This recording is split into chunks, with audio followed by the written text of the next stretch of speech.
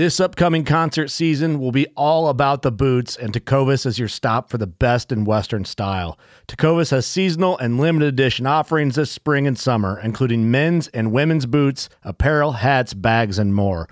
All Tecovas boots are made by hand in a time-honored tradition with timeless styles that are always on trend. And Tecovas has first wear comfort with little to no break-in period. It's hard to find this level of comfort paired with this level of style.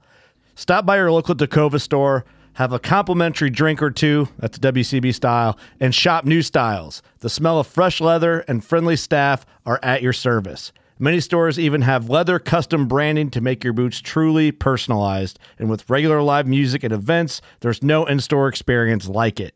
If you can't make it into a store, just visit tecovas.com. That's TECOVAS.com. They offer free shipping on all boots, as well as free returns and exchanges, and ship right to your door. Go to tecovas.com and find your new favorite pair of boots today. Fishing like a local isn't just about catching fish. It's about connecting with the environment and the people who call it home. It's about hearing the stories and traditions that have been passed down for generations and sharing unforgettable moments with the people you meet along the way. Fishing like a local is having an experience that stays with you forever. And with Fishing Booker, you can experience it too, no matter where you are.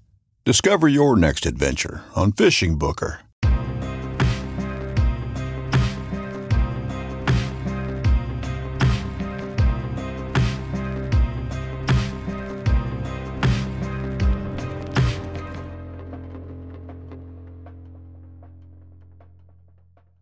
Working Class on DeerCast. It is episode 44. My guy Clint Casper is joining me via Zoom over the worldwide interwebs. What's up, Clint? What's up, my man? Happy to be here. The worldwide interweb. It's a scary place. For as close as we are, we tried to podcast. Was that earlier this week? Or was it last week? We're busy right now. It's a mess with you and I schedules. Every time we try to do something, it's just a mess. Yeah, and it's like we're buddies, so it should be easier. But anyway, we're here now. In real life, as this launches, you're somewhere hunting on a mountain. Probably Utah, or it's either going to be Utah or Colorado, depending on what part of next week.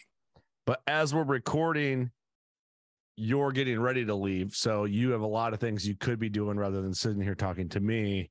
But you got to get ready, which I'm sure you're pretty well ready. But so what I thought would be kind of fun to do, because here on DeerCast, it's very deer focused, obviously. And you host our series, the CC Hunt Files, which as of lately has been very mule deer and elk and kind of motivating that Western experience, which is great. So if you guys haven't listened to CC Hunt Files, Clint's doing a great job.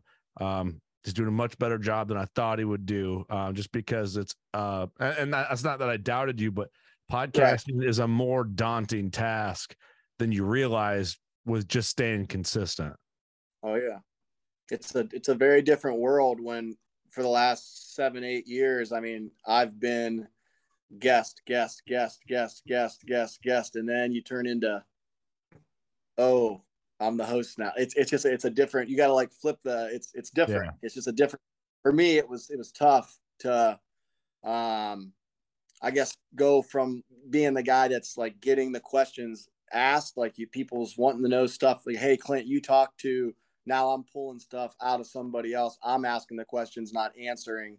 So it's like, it sounds easy, like, oh, it's not that big of a deal. You just just reverse it. But for me, it's not as easy as everybody thinks. You don't just talk into a mic. I mean, there's more to it than that, obviously. There is. It's hard to like talk, think of your next question, but also carry the conversation and all that. Are you liking it? Are you like hosting a podcast? Oh, I love it. I mean, I haven't had one episode yet where I was like, oh man, I'm glad that one's over. I mean, I've enjoyed every single one. I'm lucky. I've had some fantastic guests. I mean, everyone's been fun. Mm-hmm. Usually I look down and I'm like, oh shit, I'm at an hour already. Cause I try to be right around that like hour, maybe it's a little bit more, I don't try to go much past that. And I find myself a lot of times, like in my head, I'm like, man, I gotta wrap this up. Like, gosh, I wish I had another 30 minutes. So, honestly, no, I've liked it more than I even thought I would. Not that I thought I wouldn't like to be a host, but like I said, it's a big transition going from like the world I was in when it comes to podcasts to now being a host. It's it's not as easy as everybody thinks. Yeah, for sure. And that's something we try to do here for working class on DeerCast. The regular WCB series, they're not always videoed. And right. we'll go 3, 4. We've gone on 5, like episode 500 was 5 hours. But for DeerCast, the main focus when Mark and I first started talking about doing this series, I wanted to make them 30 minutes flat for guys to watch them on DeerCast on their lunch break. That's tough. And we did that with Chandler's episode last week. We were right in there, and it was cram packed of just good info. And it's challenging to do that, but it also leads into more content. So I don't know. It's like the double-edged sword for the DeerCast series. I like to keep them that 30, 45 minutes, but really if the content's flowing, let it flow. But that's something I don't want on DeerCast as a 3-hour video podcast, and no one's ever going to watch the full video because our guys it's going to take them 3 weeks of lunch breaks to get through it. So, yeah. But that being said, we should probably get moving with some hunting content here. That was just my icebreaker of this episode. Tell you what, you're in control of this one, buddy. I'm just here for a good time. Okay, lead the way. Once again, we're trying to include our Patreon supporters even more. And in future episodes, like I said, last week's episode, we're going to try and get more DeerCast specific questions brought in too.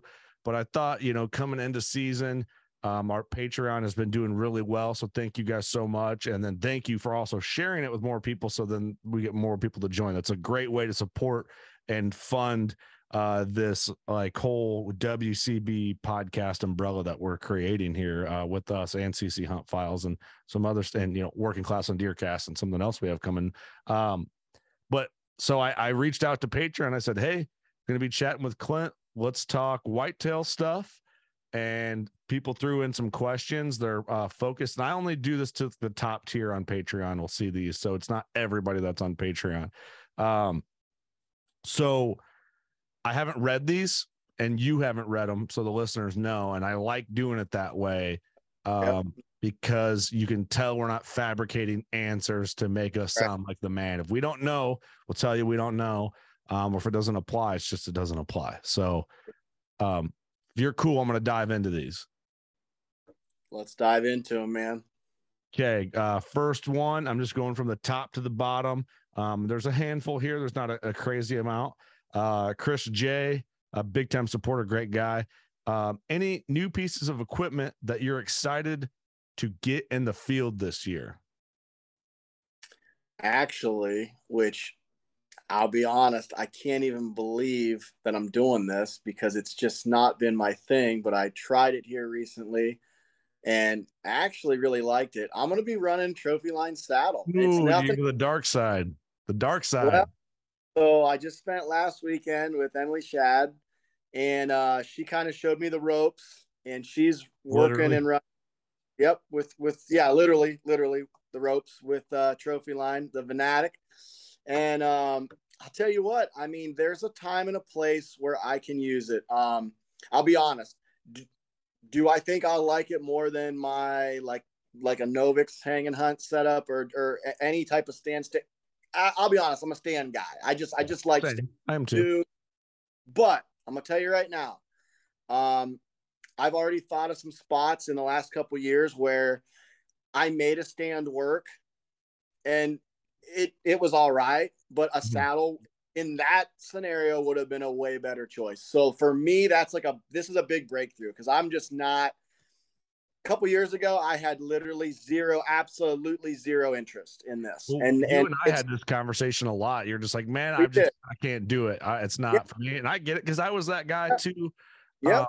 But no matter what brand you use, there's a bunch of great brands for saddle. Oh, absolutely. Yep. It's another tool you can utilize for whitetails. It's like you're better off being familiar and having that in the bag in case you need it than not. I never like to be pigeonholed in to where I've only got one tool in my box, or I got one, or I'm a one trick pony. And I've honestly, I mean, we're not going to dive into the Western stuff, but I've thought about realistically, like that Venatic is so light. I've thought about packing that in and doing like midday elk wallow sits during like the elk rut. And I mean, like I've kind of thought in my head, like, okay, where else could I use this? Mm-hmm.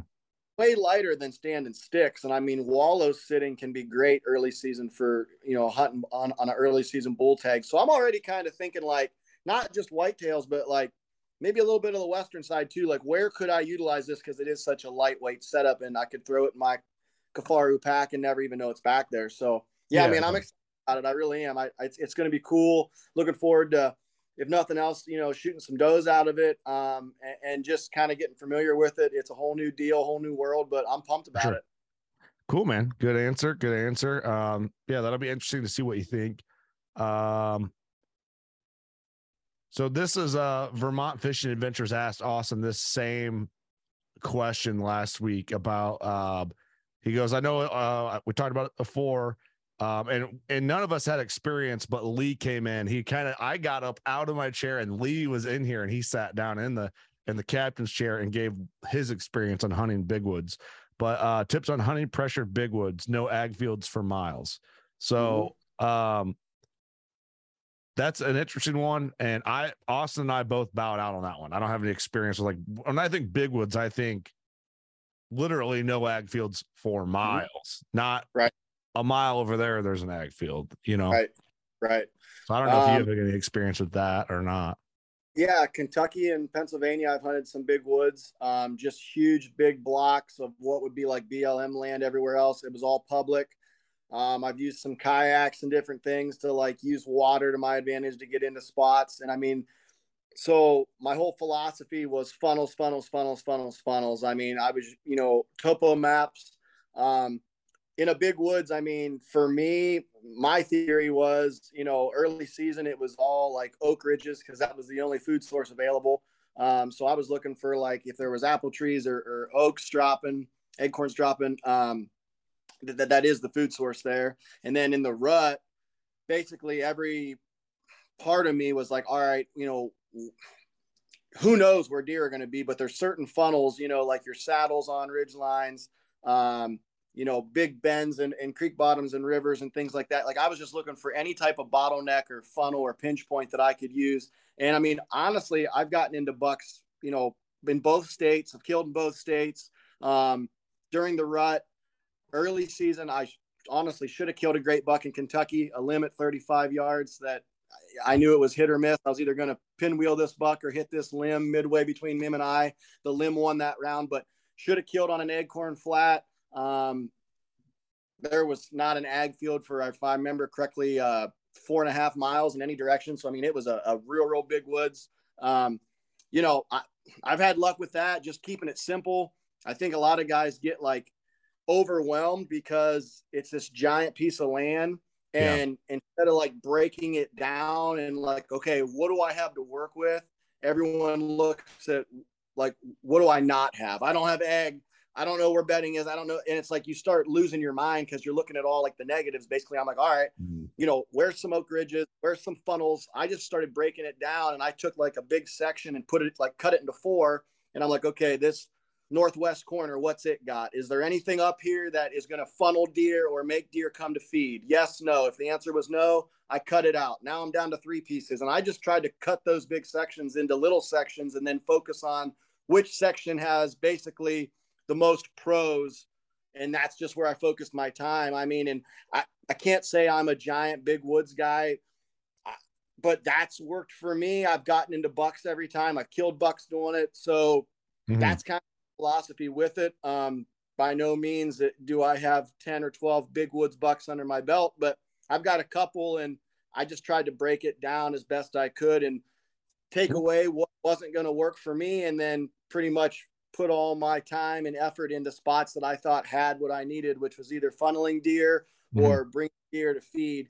and that's kind of what I keyed in on. So that's about all I got for that one, really. But well, even big woods are not, Clint. Everything you just said about like looking at a property, say you pull up your DeerCast maps and you're looking at a piece you already hunt and you're trying to figure out or a piece you want to hunt. That's good regardless of what you're hunting. Even if you're hunting out west or wherever, it's like take that, grid it down. Because I look at the maps of some of the properties I hunt daily, and even more so since the new DeerCast update. I'm in there just playing just because it's fun.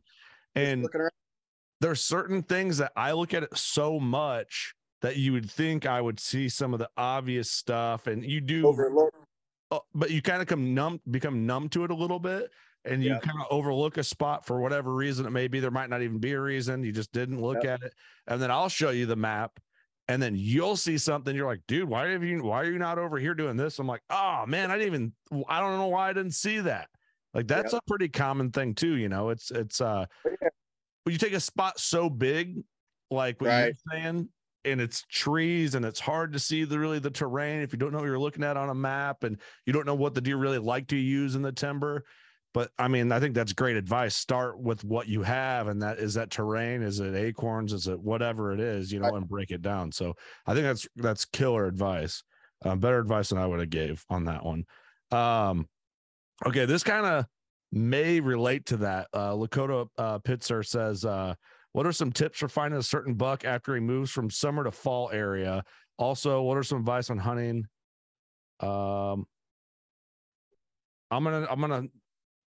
He calls out a certain hunting area. I'm not going to say that one just because I don't know if it's like, I don't know the details on this.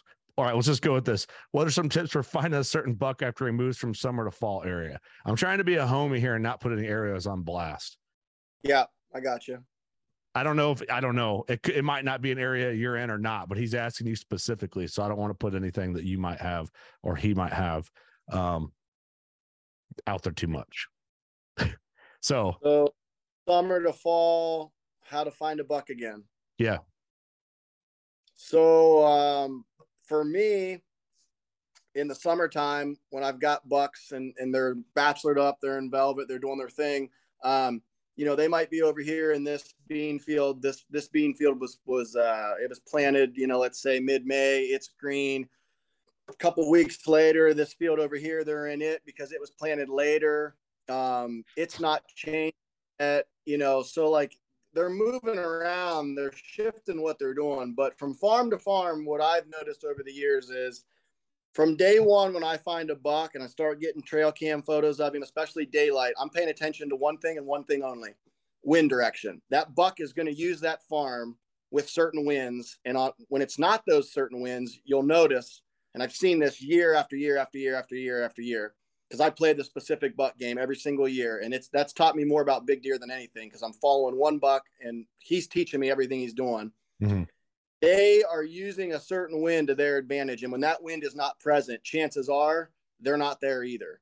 So the second a buck leaves a food source, so he changes from summer to fall, which between late summer and early fall, you got velvet coming off and you've got a magnitude of crops. You got beans are going brown. You got apples dropping, acorns dropping. There's a million things out there to eat. So finding the hottest or the freshest food source is super important, yes. But even more important than that is if I know for a fact, okay, this buck loves a south wind on this farm. When it's a south wind, he's in daylight. I get photos of him. He's very active. When it's not a south wind, I don't have a lot of intel on this buck. I'm immediately going to, what hot food source right now is he able to use a south wind to his advantage because he likes that? And I'm starting right. And 9 times out of 10, I will get back on a buck. The buck I killed last year, the Giant 8, it was always 2 certain winds that deer was on. And in late season, when he showed back up, it was on this certain wind. And the next day was going to be another wind just like that out of the west. I needed south and west winds. It was going to be out of the west. And I'm like, this deer, if he's ever going to be in daylight, it's going to be now on this farm, on that west wind. I know where he likes to bed, on this farm with a west wind.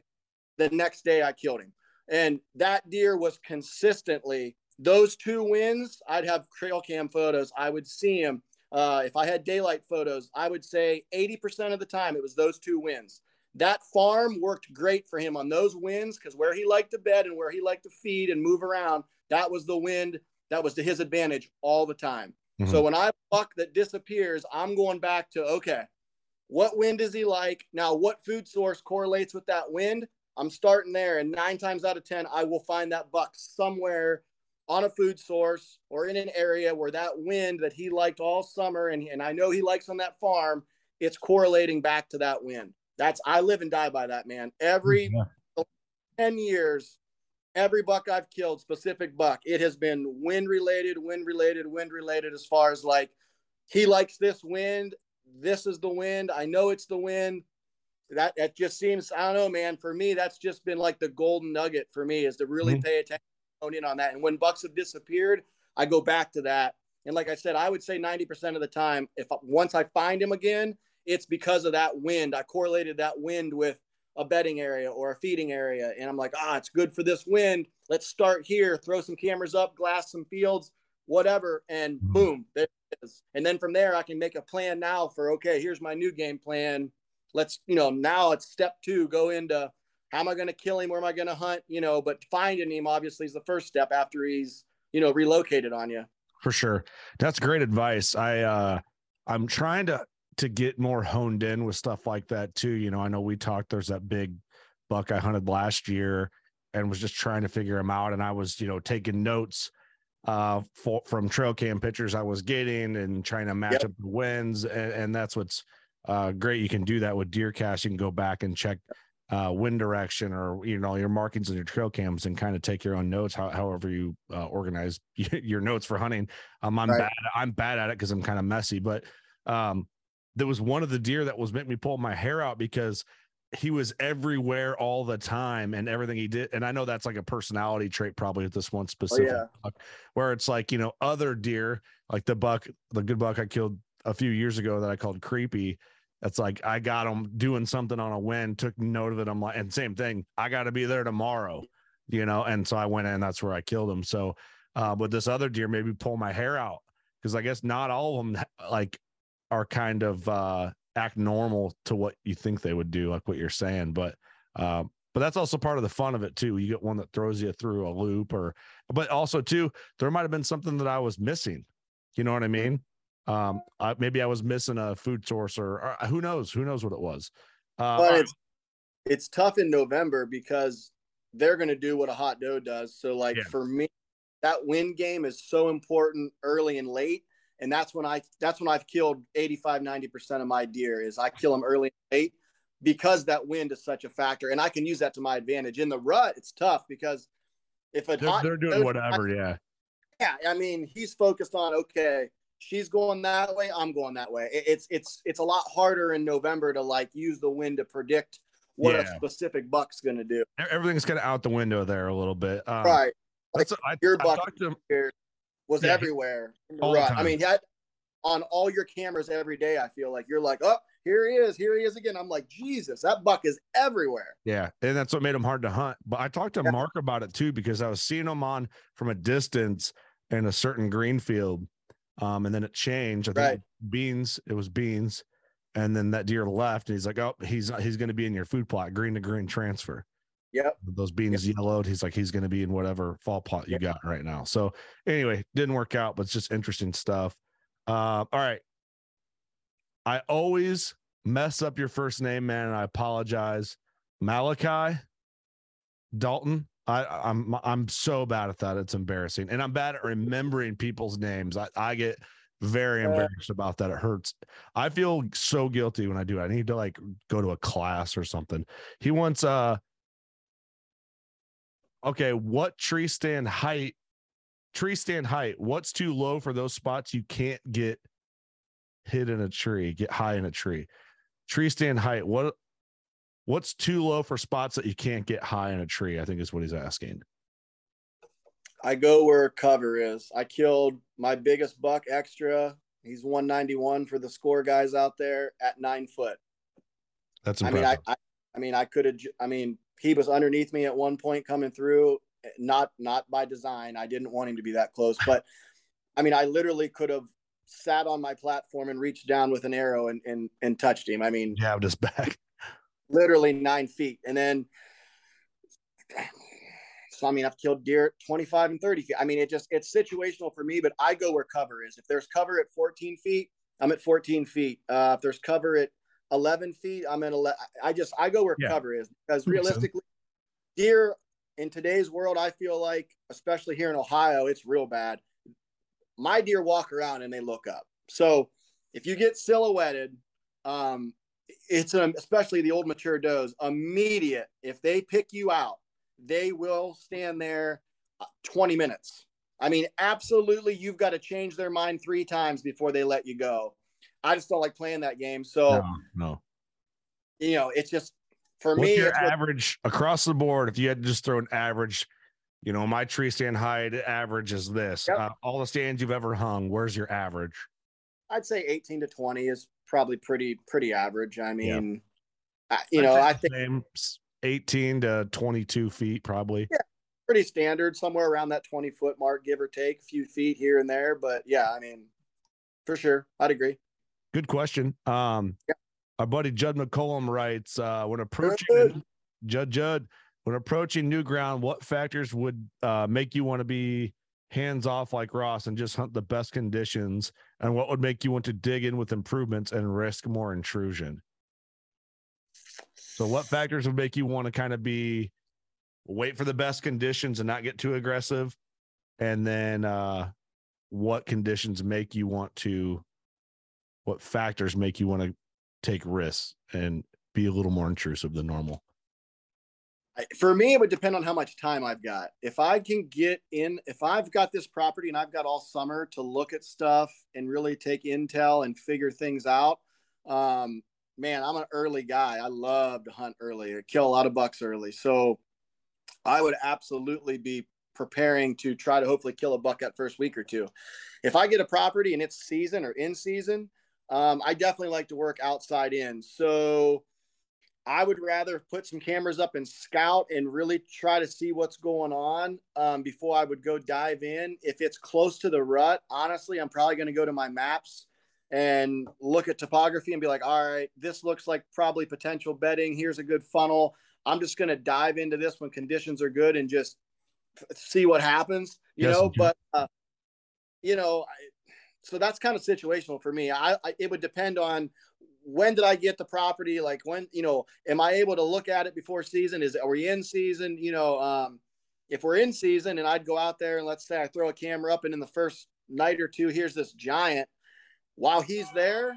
Oh, absolutely. Like if he's there, I'm going into hunt. I'm figuring out how to go hunting, because my philosophy is if a buck is on your property right now, you better be on your property right now to kill him, because tomorrow he might not be.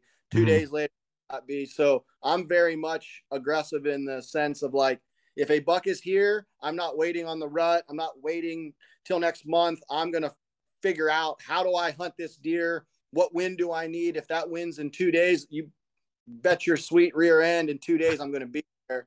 Yeah. That's just me. But I don't like to wait or hope that deer stick around. For me, I've gotten burned on that too many times where I waited. Oh, I'll wait till next week. The rut should be in hot. He'll be in there. And then I'd never see the buck for a month. And it's like, well, why did I do that? I should have went in there right then and started hunting. He's in there. He's in there. If conditions let you get in there, get in there. Yeah. Exactly. Yep. And I've been burned by that too many times. So I'd rather go in and start hunting a buck than sit back on my heels. I'm always looking for an opportunity, not looking for a reason to not go in. Yeah. And that's also too, I talked, I don't know what episode it was on.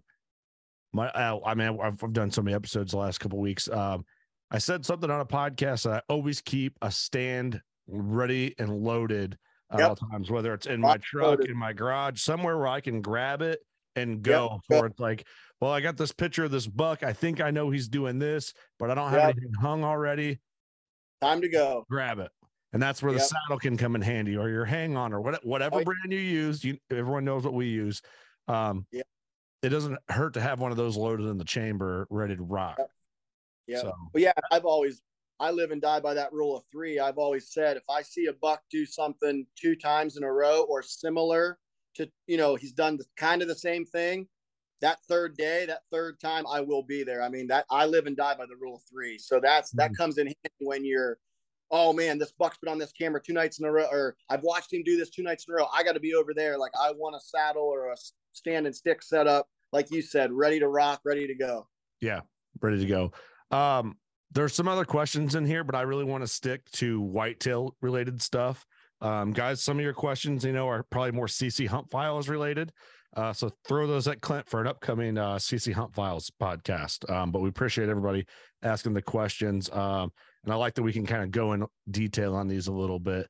Are you looking forward? Like, I know you're always looking forward to your Western trips, but how do you get excited about whitetails? Like, looking through your Western trips coming up, are you still thinking whitetails, or do you kind of put whitetails at the back of your brain until you're home hunting whitetails? Do you know what I mean?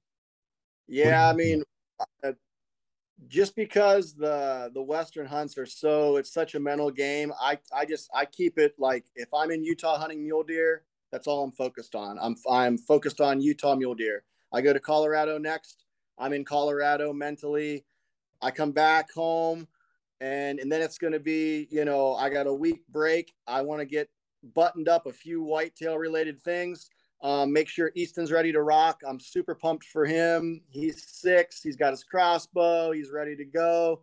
He's going to hopefully kill his first deer. So, I mean, I'm super stoked about that.